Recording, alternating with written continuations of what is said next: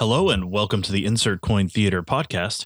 What you're going to hear this episode is the third chapter or second installment of the History of Games series. And this will be the third chapter of the Bungie Inc. series. So if you are just tuning in to the History of Games series, please go to episode 6 of the ICT podcast and listen to that before you listen to this. Otherwise, you're going to be coming in literally at the middle. This is going to be a 5-chapter series, probably broken into 3 total parts. So please make sure that you listen to episode 6 before you listen to this one. Thank you, and I hope you very much enjoy. Would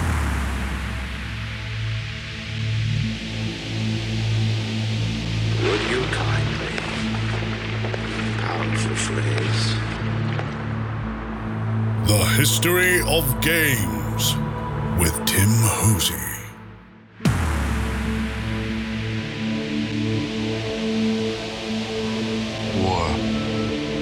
War never changes.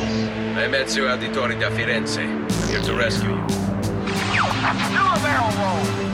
What is better, to be born good or to overcome your evil nature through great effort? The right man in the wrong place can make all the difference in the world. A man chooses. A slave obeys.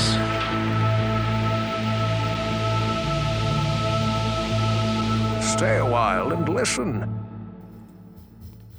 A mere 7 weeks after Marathon Infinity was released to the public, Bungie announced its next project, a fantasy-themed, subgenre-defining game called Myth: The Fallen Lords.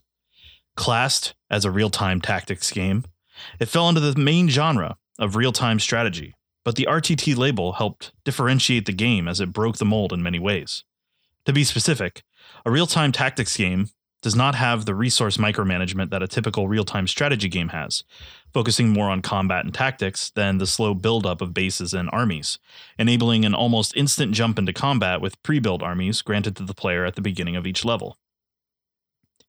The development of Myth began in January of 1996. According to an article in 1998 on Gamasutra, the project started with, quote, 4 programmers, 2 artists, and a product manager. Midway through development, 1 programmer dropped out and an artist was added, end quote. The audio and cutscenes were done outside of Bungie, and the project's interface artwork was commissioned from outside artists.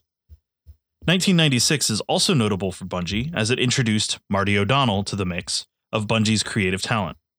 According to Bungie's history on halo.bungie.net, O'Donnell had this to say about his first job with the company. Quote, late 96, I was working on audio for my first game project, Riven, and I dropped an email to Bungie to let them know I was available if they needed me. Tunsur Deniz answered my inquiry and had me come over to meet the guys. I started working on sound design for Myth: The Fallen Lords soon after that. Originally, that game wasn't going to have narration or music, but I changed their minds. End quote. The game's development was about 2 years in the making. The bulk of the first year is where creation of the network and multiplayer gameplay took place. After that, it was setting up the single-player campaign, improving levels, and working on Bungie.net, which, like Blizzard's Battle.net service, was the online play portal for the game. The story of Myth starts with the player being plunged into the 17th year of humanity's losing struggle against the Fallen Lords.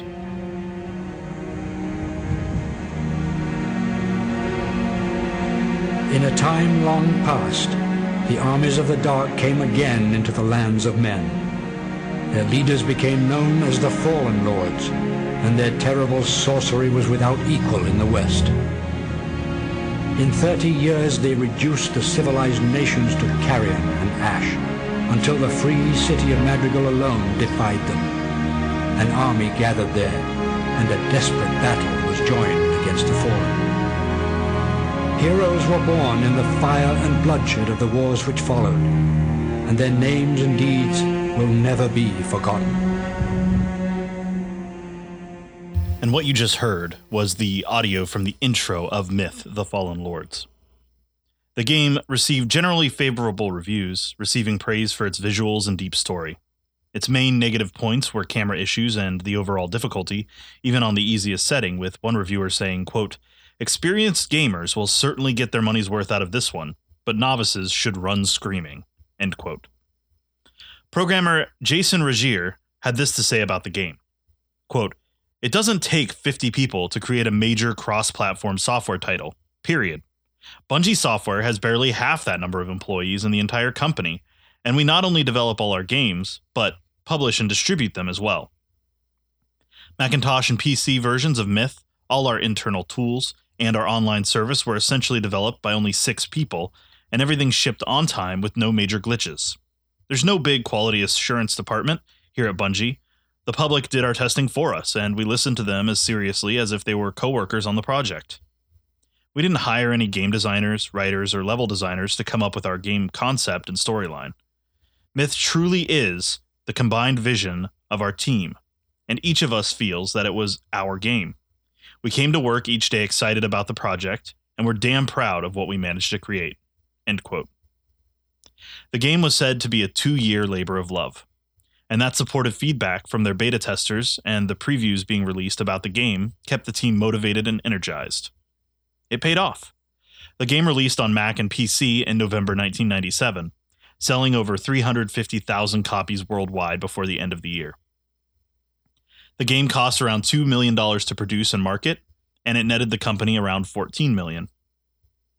The game received a Game of the Year award from Computer Games Strategy Plus and Macworld, Real-Time Strategy Game of the Year from PC Gamer, and Strategy Game of the Year from Computer Gaming World. The game was also listed on Time's all-time 100 greatest video games list in 2012. In 1997, Bungie released a definitive collection of the 3 Marathon games along with user-built mods and levels. This was called the Marathon Action Pack, released to signal the end of the Marathon canon being produced. 1997 also saw the expansion of Bungie into a second studio to produce new IPs near San Jose, California. The studio was called Bungie West.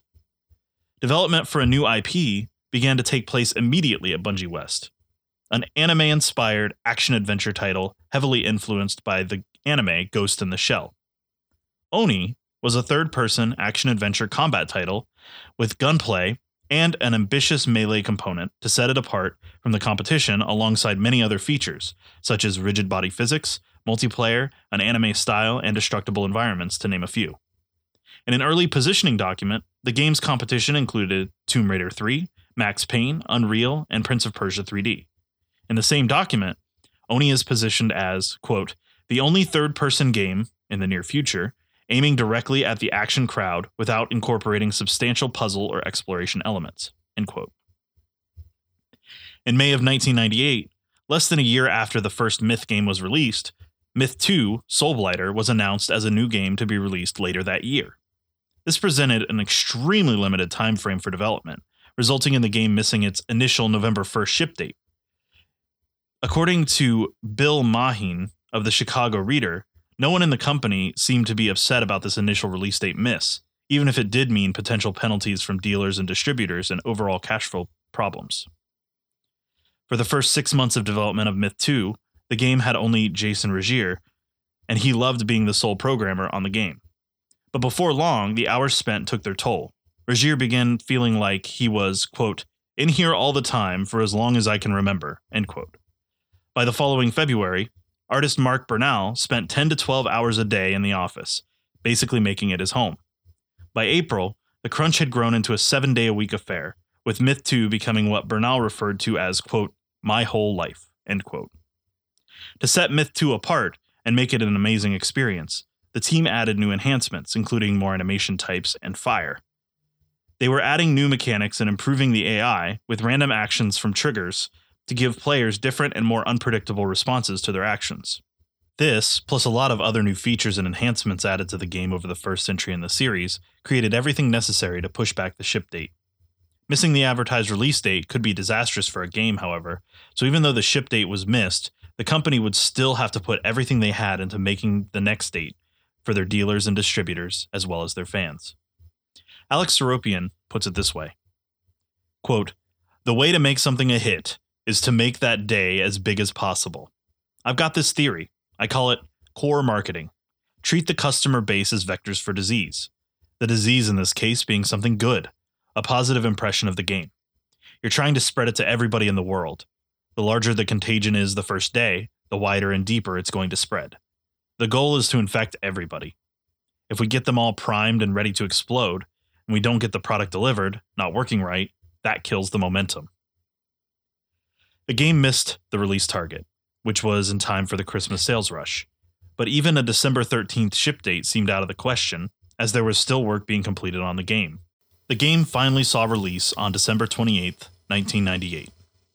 The game launched to favorable reviews, receiving accolades for its improvements and enhancements in visuals, gameplay design, and just about every other major area.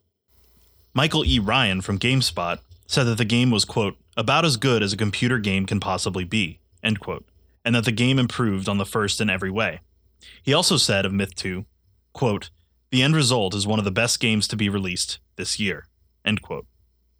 Calvin Hubble of Game Revolution called the game, quote, both one of the best sequels to hit the scene and one of the finest titles on the RTS market, end quote.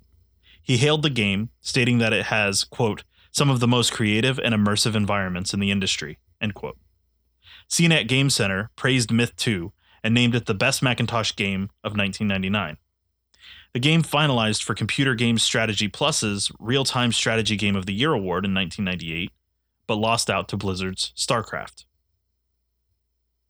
Oni was originally targeted for release in the fourth quarter of 1999, but this was moved and rumored to see release in March 2001. This was, however, unconfirmed, as Bungie hesitated to set fixed release dates to avoid pushbacks and disappointments, much like seen with Myth 2. This also followed alongside Blizzard's "it will be released when it's done" mentality that they followed for many years. Alongside this, the Oni Galore Wiki theorizes that staff turnover and development difficulties at Bungie West may have been a contributing factor to the delays in release. In 1999, Bungie partnered with and sold 19.9% of the company to Take-Two Interactive, which enabled Bungie to retain control over their products and development. This may also be another contributor to the delay of Oni's release, as a rumored PS2 port was announced in cooperation with Take-Two. This would add a significant amount of work to get a PS2 port available to launch in tandem with the PC and Mac release. On July 21st, 1999, Bungie, alongside Steve Jobs, announced a new and upcoming title for the Mac OS entitled Halo at Macworld Expo. Initially, the idea was to create a real-time strategy like Myth, but in a sci-fi setting. However, it later evolved into a third-person action shooter game featuring a unique universe, stunning visuals, lots of weapons and vehicles to play with, and the promise of single and multiplayer game modes. On June 19th, 2000, Microsoft announced that it had acquired Bungie Studios, turning Halo from a Mac OS and possible PC release into an Xbox exclusive, to show off the new hardware as Microsoft entered the console war for living room superiority against Sony and Nintendo. Microsoft intended to utilize Bungie as a studio to lead the way in their next-generation console development efforts in the Microsoft game division. Jason Jones shared some of his thoughts on the deal, recalling, quote, I don't remember the details exactly. It was all a blur. We'd been talking to people for years and years, before we even published Marathon. Activision made a serious offer. But the chance to work on Xbox, the chance to work with a company that took the game seriously. Before that, we worried we'd get bought by someone who just wanted Mac ports or didn't have a clue. End quote. During this acquisition, Take-Two kept the rights to the Oni and Myth IPs in the deal. According to Wikipedia, since Bungie's employees were either moving to Microsoft's HQ in Redmond, Washington, or leaving the company entirely, the remaining development on the game had to be completed in a hurry. This caused the developers to drop the multiplayer mode entirely. Bungie West closed sometime after the acquisition was announced. In response to the Microsoft acquisition news, Bungie posted a letter to their fans on their website circa June 2000. Quote, Dear fans, Bungie began as the two of us in a basement, duplicating 800K diskettes, shrink-wrapping Minotaur boxes by hand, and selling games at trade shows and through a P.O. box. What drove us then drives us now, to make the games we want to make, on our own terms and in our own way. Holding true to this vision allowed us to create the Marathon and Myth series, and has now led us to Redmond to work closely with the Xbox development team. Oni will ship for the PC, Mac, and PlayStation 2 later this year. We have yet to decide when and for which platforms Halo will ship. We owe our continuing success to the dedication and loyalty of the people that work here and our fans. We thank you all for that. Our goal has always been to create the best games and make it fun for our fans and ourselves. Nothing about this deal changes that. At Microsoft, we'll set up as the Bungie Studio, sort of a mini company within Microsoft. It's our job to preserve our personality and culture. With the might of Microsoft's testing, distribution, and other vast resources, we'll lead the way on Xbox while holding true to our original vision. We're diving into this with our eyes wide open and are eager to make it succeed. The last 7 years have been a real blast. We hope you'll join us for the next 7, after which we'll blow up the world. Alex and Jason. End quote. Halo was to become a first-person shooter that highlighted the Xbox's power and provided a consistent experience to all who played it, as everyone who enjoyed the game would be on the same hardware with the same controller. The online multiplayer component would be dropped entirely due to Microsoft's Xbox Live service not being ready at the time, turning it into a LAN-capable system supporting up to 4 Xbox systems and 16 concurrent players. The tagline, "Combat Evolved," was added by Microsoft marketing representatives in an attempt to help customers distinguish that Halo is a combat action game to diffuse any confusion that may have been caused by the title Halo alone. If you're unfamiliar with the game's general plot, it features the titular Halo Ring world where the Master Chief, the game's protagonist, crash lands. With the help of the AI Cortana, he fights his way through the murderous alien Covenant to try to escape. Interestingly, Oni released less than a year before Halo Combat Evolved was to release. The game dropped in North America in January of 2001 to average and above average reviews, and only 50,000 copies had sold by October of that year. Many players were sore that the game had dropped its multiplayer and some content, including enemies and equipment, causing market hesitance and in essence tanking the game's overall appeal and sales. The game built a cult following and still has those who revere the game to this day. Halo Combat Evolved released with the Xbox console on November 15, 2001, kicking off a series with a following that many shooter franchises could only wish to aspire to. The ICT podcast and History of Games is written and produced by me, Tim Hosey. Insert Coin Theater is more than a podcast. It's also live streams 4 days a week at mixer.com/insertcointheater. But above that, it's also a vibrant and inclusive community on Discord at discord.gg/ICT. If you'd like to support my efforts monetarily and help my content creation efforts become a full-time gig, please consider pledging on the Insert Coin Theater Patreon page at patreon.com/ICT. I'd like to give a huge thanks to Andy B., our Arcade Master level supporter, and our 3 other Patreon supporters for helping keep this podcast alive and kicking. If you're unable to support monetarily, please consider leaving a 5-star review on your favorite podcasting platform. The positive reviews will help bring new listeners to the podcast and will help the show grow in a meaningful way. If you have any comments, suggestions, questions, or wish to connect with me, please visit on Twitter at twitter.com/insertcointim, on Facebook at fb.gg/insertcointheater, or on Instagram at instagram.com/insertcointheater. My DMs on Twitter and Discord are always open, and you can reach me on Discord by DMing InsertCoinTheater #6969. No spaces. Thanks for listening, and I'll talk to you next time.